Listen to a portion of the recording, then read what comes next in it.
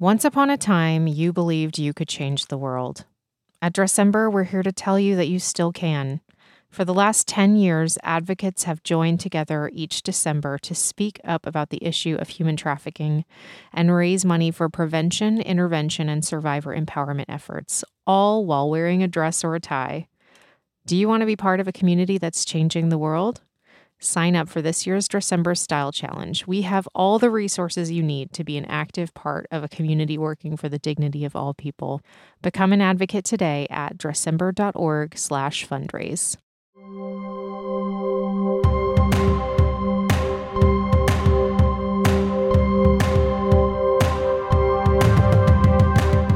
Hello and welcome to Things Survivors Wish You Knew, a December podcast. I'm your host, Blythe Hill, and my co-host is Stephanie Schindler. In this series, we'll be talking with 11 survivors of human trafficking and commercial sexual exploitation to find out what survivors wish the rest of us knew about these issues. In this particular episode, we are so grateful to be speaking with Jessa Crisp. Jessa is a teacher, mentor, writer, and co-founder of Bridge Hope. She speaks with boldness and a hope for survivors of trafficking and their advocates. This episode does contain some heavy material about familial trafficking and child trafficking, so we want to ask you to take care of yourself when deciding whether to listen. In keeping with Jessa's usual MO, the heaviness of our conversation is balanced with a lot of hope. Jessa has incredible tips about what survivors need to avoid re-entering a trafficking situation, what it means to be trauma-informed, and a hopeful message for anyone who has experienced trauma in their lives. Let's listen. Okay, Jessa, it's so wonderful to have you on the podcast today. Thank you for joining us. It's a true honor and delight. Yeah, we have a lot to talk about today, and I want to make sure that our listeners are as informed and equipped for this conversation as possible, so that way we can all get the most out of learning from you. So to set the foundation for our conversation, I was hoping you could define familial trafficking and share a bit about why and how this happens. Yeah. So familial trafficking, the way that I conceptualize it and define it, is the exploitation, and that can be through sex or labor, of a victim at the hands of a person who is related to the victim. So that could be a parent, it could be a step parent, it could be a sibling, it could be an uncle, it could be an aunt, it could be a grandparent. And so being able to really see that familial trafficking has that familial connection. And so trafficking happens, as we know, to individuals all around the globe. And familial trafficking is one of those types of trafficking that is very prevalent. And I think for a lot of people, familial trafficking is a type of trafficking that is the hardest to kind of conceptualize. How could a family member do such evil to another family member? Yeah. And some of the reasons why, and from my own lived experience, and then also too with the individuals that I've worked with in nonprofit work, and then also too within clinical practice, I can say that some common themes that keep coming up is that one reason why individuals sell individuals who are related in that familiar way is because of community or relationship prestige. And so what takes place is within that exchange of that person, whether once again through sex or labor, then it creates a community or it creates a relationship prestige. And so it creates a hierarchy. And that hierarchy is one reason why people sell other people who are family members. Another one is financial benefits. And so this could look like a mother who is a single mother who is needing to pay rent and has kiddos and has an addiction and might be exchanging a child for sex to go ahead and pay rent or to go ahead and get gas money to get diapers. Another one is rent and food. And so this is something that takes that financial benefit a little bit further, and it makes it more tangible for some individuals to kind of conceptualize. And one of the things I want to notate is that during COVID, we saw a huge increase of individuals being exchanged for sex or labor to go ahead and help with rent. And so that's just something that we saw rise during COVID.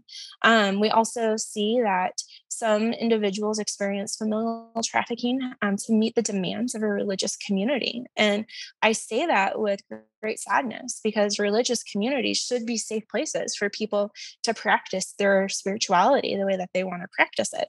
And instead, what we have seen through the narratives of survivors is that there is an element where familial trafficking takes place to meet those demands within that religious community. And then we also see that familial trafficking happens whenever there is an item of value wanted. And so I like to say the things that I value are going to be different than the things that you value, Blythe. But yet we have things that we value, and we might have things that are the same that we value. And so depending on what item of value somebody has, that could then become a reason why they might traffic a family member, which is very devastating. And it creates so much trauma within its victims. Thank you so much for spelling that out in so many different ways. I agree that this is a really hard one to wrestle with. For that first question you stated, like, why would someone do this to someone they supposedly love? They're supposedly meant to protect and be responsible for. I think once again, this can be really hard for people to conceptualize. And I think with that being said, oftentimes when we think of individuals who experience trafficking, specifically familial trafficking, we think of individuals within a certain SES status, a social economic status. We often think of individuals who come from that single parent or drug addicted family member. And yet, when we have community or relationship prestige as being that motivation behind the exploitation that takes place, more often than not, those victims come from higher class families. And it becomes a place where there actually is status gained within a city, within a community, within a county. And so being able to see that this exchangement oftentimes ends up also to having this sinister kind of like experience to it. And so I think one of the things that needs to be recognized is that traffickers can be all sorts of people, and exploitation, the vulnerability of poverty isn't the only thing that leads a person to being exploited, specifically within familial trafficking. And so that's where we need to continue to expand our worldview and continue to expand the ways that we conceptualize familial trafficking to begin to see that this happens to individuals who look like they come from the best family ever, but we don't know what's taking place behind closed doors. They might look like they're picture perfect, and yet we don't know the secrets that have happened and that continue to happen. Thank you for painting such a full picture of how vast the spectrum is within familial trafficking. I'm going to echo what you said about how traffickers can look like so many different people. They are not a monolith in the same way that survivors of trafficking can look so different with their vulnerabilities or their lived experiences or the ways that they identify. And in this case, could you share with us what unique challenges that victims and survivors of familial trafficking experience while they're pursuing recovery? Yeah, I think when we talk about unique challenges, I think we need to look at the ways that the trauma of trafficking impacts individuals. And so what we see is very commonly individuals who experience both sex and labor trafficking have something called complex trauma, which in our diagnostic manuals, we don't necessarily have complex trauma as a diagnosis. But what we do have is we do have evidence of individuals who experience developmental traumas looking different than individuals who experience PTSD or a one-time traumatic event. And so some of the unique challenges that I think are very, very, very night and day different between a familial trafficking survivor and somebody who's maybe experienced pimp control trafficking, or a boy who's experienced a market handler. I would say the differences include this concept and idea that the person that was supposed to care for them and protect them is also the person who is their exploiter. So to survive, the brain oftentimes has to compartmentalize.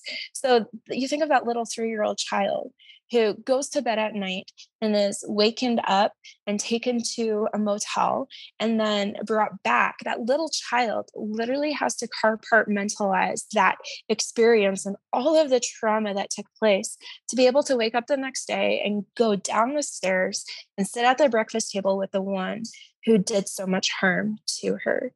And so for the very element of the beginnings of a person who's experienced familial trafficking oftentimes holds those two extremes, the extreme of life is somewhat normal and I have to portray this normal, and life is absolutely horrific and something that I cannot conceive and that other people struggle to conceive as well. And so I think that's one of the biggest challenges that is very different between the different typologies of exploitation. One of the things that we also see with familial trafficking is the overlaps with labor trafficking. And so a lot of times individuals who experience sex trafficking within the family oftentimes end up having labor trafficking as part of their experiences. So you think of the 15-year-old boy who is having to go out and is being trafficked by sex by a family member, but then is also going home and is having to care for other brothers and sisters to the degree that he's not able to go to school. And that would be considered labor trafficking. Or you think of the farm worker who is living in a trailer and is working for an uncle and ends up having to also be sexually available to other people who come to the farm. And so we do see a lot of overlaps between the two. And I think that also creates a much harder process of having to go ahead and work through. Not everybody is wanting to take advantage of me, and not just take advantage of my time, but take advantage of my body. And so it's also too learning this element of boundaries with the body and learning to engage in society and be present in society.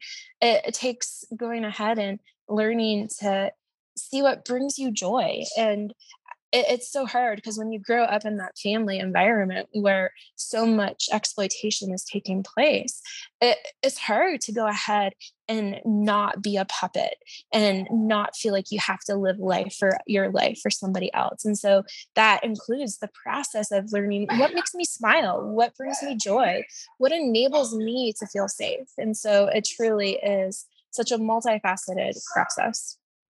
Thank you, Jessa. I think, working in this space and knowing a decent amount about familial trafficking, I still just, you talk about the 3-year-old child woken up in the night, and I immediately, I have a 3-year-old, and to imagine what it would take for me to put him through this. It stops me in my tracks, and it goes beyond the I can sort of understand on an intellectual level, but it is, I guess I'm then wondering, okay, beyond, it would take more than money, more than power, prestige for me to do something like that. So I'm wondering if you know any statistics about the parents who, are these parents, have they also experienced complex trauma, by and large, or statistically? Do you know anything about that?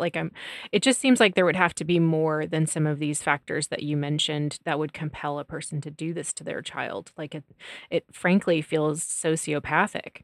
Yeah, so a lot of times, and this is anecdotally, we don't have a lot of empirical evidence surrounding the types of individuals who do these crimes. But some of the things that we know from an anecdotal perspective is that a lot of times there are personality disorders. A lot of times there's generational trauma when trafficking takes place in the family, specifically when it's the prestige within the community or relationships or even within religious communities. Oftentimes there's a generational pattern to that, where this is what our family does, and this is what little boys do in our family, this is what little girls do in our family.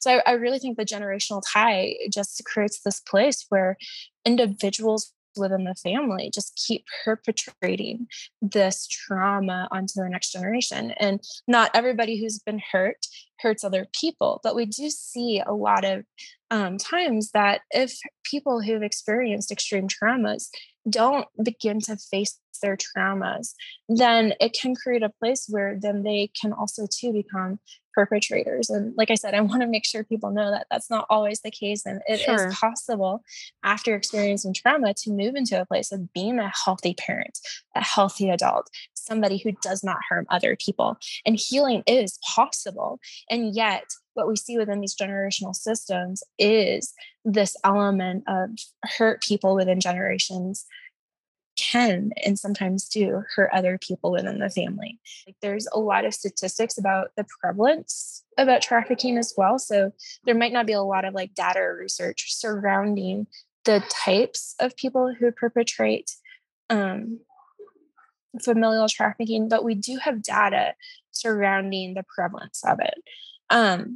So in 2016, and I'm going to go through some of these stats a little bit fast, but in 2016, the South Carolina Attorney General's office said a family member was the most commonly reported relationship between a victim and a trafficker. And then in 2017, which this next quote is coming out of the 2021 TIP report with the Department of State, it says that the International Organization of Migration estimated that 41% of child trafficking experiences are facilitated by family members and or caregivers. And then in 2019, we see that the Human Trafficking Hotline, the National Human Trafficking Hotline, indicated that a familial relationship is the second most common form of induction and recruitment into commercial sex in the US. In the same report, the National Human Trafficking Hotline also said that a familial relationship is the second most common form of induction and recruitment into labor trafficking as well. So all of that paints this picture where the Sheltered Care, the Samaritan Women in 2020 did a familial trafficking study. And within this study, they went ahead and they looked at a bunch of cases between 2018 and 2020 that contained 502 minor victims. And out of those 502 minor victims that were represented, 307 were confirmed as familial trafficking cases, which equals 61%. So that is the cases and the information of people who are being recovered. This does not represent all of the hidden cases of familial trafficking victims that are behind closed doors and that are not seen and not recovered. And so with that being said, it gives us this perspective and it paints a picture to help us see that individuals who perpetrate familial trafficking, that they oftentimes are either engaging in mental health diagnoses like personality disorders, which could include narcissism, borderline personality disorders. We also see other pathologies like sociopathic behaviors taking place. We then also see that individuals who have experienced the trauma of trafficking within a generational family system might also too end up trafficking other people in that family environment. And I do want people to know that just because one experiences trauma does not mean that they are going to hurt other people or that they can't be a good person or a good parent, a good member of society.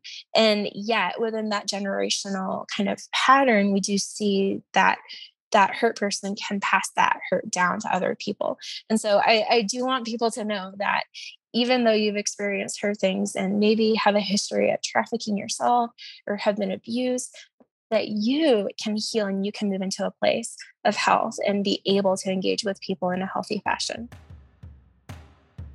This episode is brought to you by Matrabhumi, an ethical gifting company based out of Austin, Texas. Matrabhumi's vision is to create a playful, compassionate, kind, and connected world.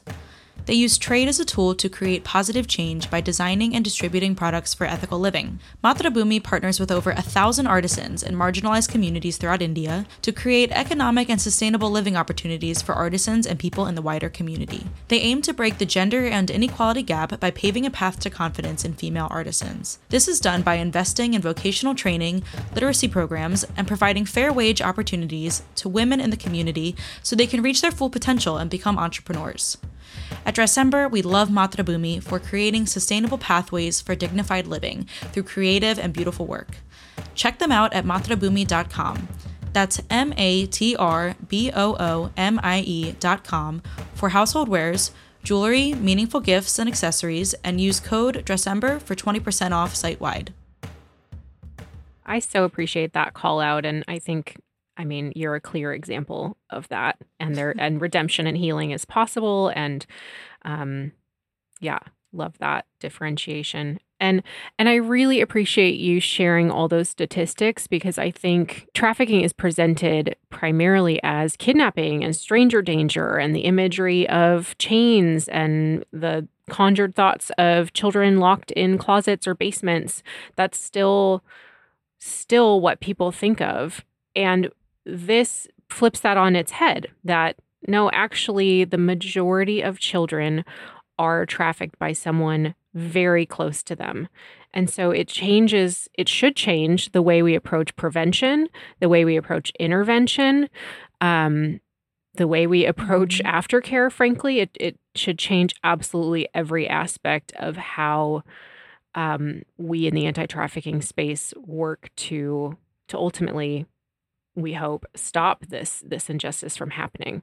But it's just a completely different approach when you think about intervention in particular. Mm-hmm. And I can certainly understand why a child would be vulnerable within their family system to whatever a family member might want to do to them. I think understanding the ongoing vulnerability is also important for our listeners. So could we talk a little bit about the ongoing vulnerability? You kind of mentioned it, like some of the developmental trauma that happens during childhood within the family system, but something that's come up in a few of our conversations with guests is re-victimization or recidivism into trafficking. And so kind of understanding, can you help our listeners understand how a victim, a survivor of familial trafficking, remains vulnerable to being re-traumatized or re-victimized? Yeah. So when an individual who experiences familial trafficking has this concept of all of those boundaries being just completely avoided and not being present, it creates a place where that individual is vulnerable to other types of people who want to take advantage of them. And so one of the things that we see commonly, and this isn't all the time, but we commonly see individuals who've experienced familial trafficking end up, as they go through their recovery process or try to escape, they might end up homeless. They might end up in a place where they don't have any job skills or don't have a resume to go ahead and get a job, let alone know how to do that, because oftentimes there's a lot of neglect within these kind of families. And so that can put that individual in a place where they end up being re-exploited. And so some individuals might go ahead and be re-exploited through a pimp taking advantage of them. And I know that for myself, that is part of my experience, where I was in a place where I was desperate for somebody to see me, to like somebody to care. And so when I was approached by a woman who told me, I see that you've been abused and I've been abused too, and I want to be your friend. Like that just created a place for me where I'm like, oh my gosh, somebody wants to be my friend, versus me going, oh, this is not normal. And so I think for a lot of individuals who do end up being re-exploited, it's oftentimes because they do not have education surrounding what is okay, what's normal, what is appropriate, what's not appropriate. And it can create a place where they end up being very much harmed again. Yeah. Oh, and just as you alluded to before, there's such a lack of safety systems, particularly for children or older teenagers who are transitioning out of living in a family home.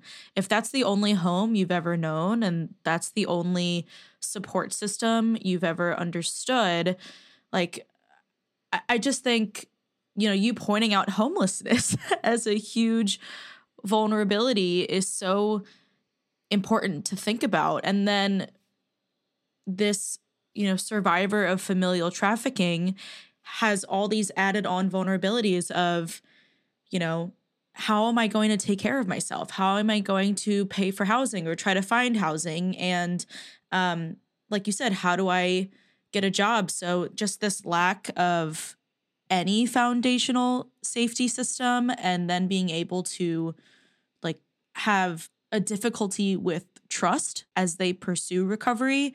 I can just imagine how difficult of an experience that is. Yes, 100%. And I would say like that ends up being the narrative of a lot of survivors. And that then creates intersections where people who want to make a difference and give hope to familial trafficking survivors can. And I really think those areas where we see those gaps then become the areas where we can create the greatest change. And that's so profound, because when we look at those areas that we can create the greatest change, it enables us to then take very tangible action steps. So, for instance, that individual who doesn't have any job skills maybe needs to have a place, a safe place that understands hypervigilance, understands complex trauma, understands dissociation or spacing out, to begin to go, here's a job and I'm going to train you and pay you a living wage because that is your right. And these are the labor laws and it's your right to be paid a living wage. That then creates so much opportunity for that survivor. And then to go, wow, like I can begin to take steps and begin to see myself as a person versus belonging to the person, the family member, to the pimp, to the market handler, to the different kinds of people who exploit and traffic. I can begin to be my own person. I so appreciate your stories of hope and recovery alongside, everything else we're talking about in this conversation, because it's really heartbreaking and really gut-wrenching. And so to understand that we do have these opportunities for great change when we can actually, one, listen to survivors and their lived experiences and trust that their expertise is what should lead us in making programmatic decisions for, what services we're going to invest in. I'm just really hopeful that we can have more complex trauma-informed practitioners across the board. So thank you for lacing that into this conversation. It's something that I'm super passionate about because I have seen it change lives and I've seen it help individuals move into a place where they can begin to define what their future looks like. And I think so many times, at least what I have seen as a common theme, is that individuals or programs that want to help survivors often have this concept, an idea of what they want that program to look like and what they want a successful program participant to look like. But the reality is that we can't define what success looks for somebody else. And that makes this job and that makes working with survivors so much harder. But what we can do is we can empower survivors to begin to dream and to begin to set their own goals, and we can help them take steps towards those goals. And that is the pinnacle of change is the empowerment of Mm. those who have experienced this crime. Yeah. And I liked these tangible aspects that you noted on about how folks that are providing direct services can understand hypervigilance. They can have an understanding of complex trauma. They can have an understanding of disassociation. What are some other ways that we can be more equipped to support survivors and empower survivors and prevent re-traumatization in that recovery process? Yeah, I think so. These go for all typologies of survivors, but I'm going to kind of zero in specifically for that familial trafficking survivor. I think one of the things that we really need to do is we need to be explicit in saying that we believe familial trafficking survivors, because oftentimes, because familial trafficking is so hard to conceptualize, despite the fact that we have statistics that show that familial trafficking is the most common form and typology of trafficking, we need to go ahead and we need to believe individuals who begin to disclose the horrific and sadistic things that they've experienced within their families. And that's so, so, so important. Oftentimes, familial trafficking survivors are silenced by those who perpetrate these crimes. And we need to go ahead and create safe spaces for them to feel safe, to go ahead and share. And safe places that also to talk about familial trafficking and the reality of it. Another one is, I believe, celebrating accomplishments and holidays. So when you think about holidays, oftentimes, at least what I have seen in the past 10, 11, 12 years, is that during holidays, people who love each other come together. And oftentimes it's families come together. But when you've experienced familial trafficking, not only do you lose the only people that you have known in your life who've told you that they love you, but that love has equated to such harm and pain. But you also lose having people around during these holidays or during celebrations of accomplishment.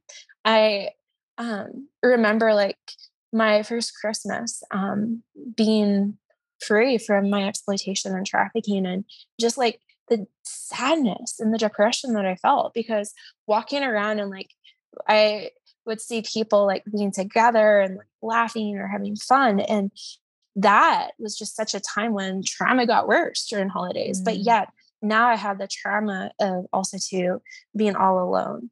And that is really, really painful. And so I think one of the ways that we can go ahead and support familial trafficking survivors is being present during celebrations or being present during holidays. And that doesn't mean that we have to like go, oh, I'm going to invite all of the survivors in my city to come to my house on Christmas morning if you celebrate Christmas, but rather just going ahead and going like, I know that this holiday might be really hard for you. And I just want you to know that I'm here and would love to be present with however that looks for you or however you need that to look this year. I think also too, and this is one of the things I love about December, but create educational professional development opportunities. And I know that this is a pillar of what you guys are doing. And it's so powerful because once again, families oftentimes help children with the process of going to school. But with familial trafficking survivors, there is none of that support. There's none of that backing. And so education we see as a primary factor in helping survivors move into a place of economic empowerment and economic stability, which is needed and necessary to prevent future exploitation from happening, and it can also prevent future generations from being harmed in a place of being vulnerable to people who take advantage of them. And so I love how educational opportunities and professional development opportunities is a huge part in helping familial trafficking survivors move into that future that they're defining. And then also too, I like to tell people, even though it might be scary to meet or engage with a person who's experienced extreme trauma that you know of, and there's a lot of people walking around that we don't know what their stories are, But I like to encourage people, it's really essential to be yourself.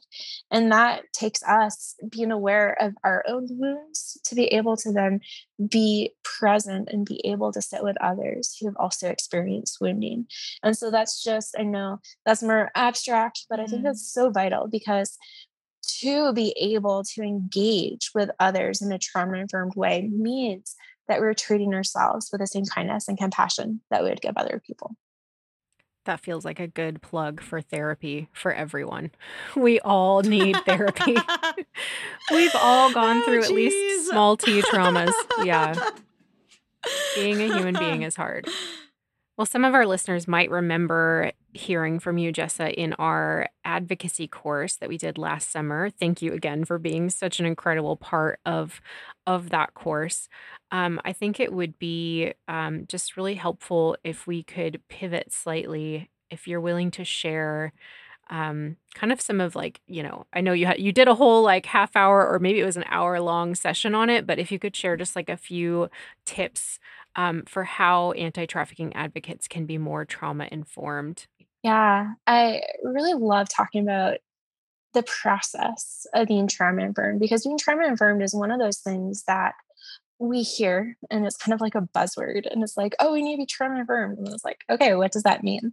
And so the way that I conceptualize and kind of, it's not so much watering down, but making it more understandable and more relatable is kind of taking this idea and this concept of everybody in society has been impacted by trauma in one way or another, whether it's personally and directly, or whether it's through people we love and people we know, or within our community and people that are walking around us at the grocery store, or in our greater globe and all of the global traumas that happen. And so when we take that perspective, we can go, wow, trauma is a common human experience. And when we have that idea and that concept that trauma is something that happens to all humans, it gives us the need to go, we need to engage with everybody as if they've experienced trauma. So being trauma informed is seeing that everybody has experienced trauma, and I want to engage with everybody around me in a manner that acknowledges that trauma and treats them with kindness and care. And so some of the different ways to go ahead and to be trauma informed, and this is not going to be necessarily like a complete list, but kind of just a little bit of introduction, is first to go ahead and to give choices to people and to empower people to go ahead and to create choice for their life. So we work with survivors of exploitation and trafficking. What does it look like for them to make choices for themselves versus programs making choices for them? If that makes sense. Or if we're engaging with a child who's been through something hard, and it doesn't have to be just sexual abuse or something else that's traumatic. If a child has been through something hard, we could just go, would you like this, or would this help, or would this help? And that can then create a place where that child feels more in control of themselves. Another one is creating safety. And this is both psychological safety and environmental safety. But being trauma informed is creating safe spaces around us, and also to creating a safe place within us for us to be able to be with people and for people to feel safe with us. And I don't know about you, Blythe, but I've been with people that I don't feel safe with. And so I think safety is so vital in this process. Another one is collaboration. Yeah. And this is something that I believe in. And I believe that collaboration with us as individuals and us as communities and us as organizations or people or us as advocates enables people to go ahead and feel safer with engaging with us, because then they know that this is not going to be in situation that's going to create greater isolation. Trauma often happens in isolation. We see domestic violence oftentimes creating isolation, so trauma can continue and that violence can continue. In trafficking situations, we see isolation being utilized as a means of control and coercion within that victim's life. And so collaboration is one way that we can go ahead and be trauma informed. And then also to trustworthiness, us learning how to be safe places through creating trust with other people. And this looks like us having boundaries. This looks like us also too being transparent. And that doesn't mean, transparency does not mean that we go and share every single little detail of our lives with everybody. Rather, transparency looks like what we say is what we truly mean it to say. And we are being transparent in how we communicate and what we're communicating. And people know that they can trust us through that transparency. And then that leads us to empowerment and trauma-informed processes and people. Go ahead and seek to empower others. And so that is very much creating an atmosphere where people feel validated and where they feel affirmed. And that then takes us back to safety. And so then it all becomes interwoven together. But trauma-informed basically means that we engage with people knowing that trauma has intersected their life in one way or another. Yeah, such a good list of tips for me and for everyone listening. I really appreciate how thoughtful and practical and strategic you are, Jessa. So thank you for walking us through those. And I totally agree that the term trauma informed is very it's very in vogue right now in the anti-trafficking space. And so I think really nailing down a solid agreed upon definition is would be a great next step in this space. But I would elect you to begin that conversation too. Or you just have such a strong start. Thank you. Yes, Jessa, you've lent so much of your expertise already. And I want to create space for you in this final question. What is one thing you wish people knew about human trafficking or even about familial trafficking? Yeah. I've been thinking about this question. And the one thing that I really want people to know about human trafficking is that even though one has experienced exploitation and trafficking, that they are human and that I'm human, and that it is possible for us to move into a place where we are professionals, where we are able to hold jobs, where we are able to have beautiful families. And I think so many times people see survivors as broken and see individuals who've experienced trauma as broken. And I like to say that, yes, I've experienced hard things, and that does not define me. I am so much more than what has happened. And so I guess, yeah, I just want people to know that healing is possible. Such a beautiful note to end on. Thank you so much, Jessa. Thank you for your time and your energy and your expertise. Thank you. It has been such a delight to be with you, my friends. Oh, same. Thank you, Jessa. We love having you in the Dressember community. Thank you. And I so greatly enjoy being part of it too. Thanks for listening to Things Survivors Wish You Knew, a Dressember podcast. We are all needed in the fight against human trafficking, and Dressember is here to equip and empower you to advocate for the dignity of all people. We host a style challenge every December where people pledge to wear a dress or tie for 31 days. The style challenge provides a fun, impactful way for even the busiest person to engage in this important issue, and it's proven to be a powerful way to raise awareness and vital funding for anti-trafficking work. Since 2013, thousands of advocates have raised roughly $16 million to fight human trafficking from every angle around the world. This year is the 10th anniversary of the Dressember Style Challenge, and we need your advocacy to help make our biggest impact to date. You can join the Dressember community in the fight against human trafficking at dressember.org/fundraise or learn more at dressember.org/howitworks. And remember, it's bigger than a dress.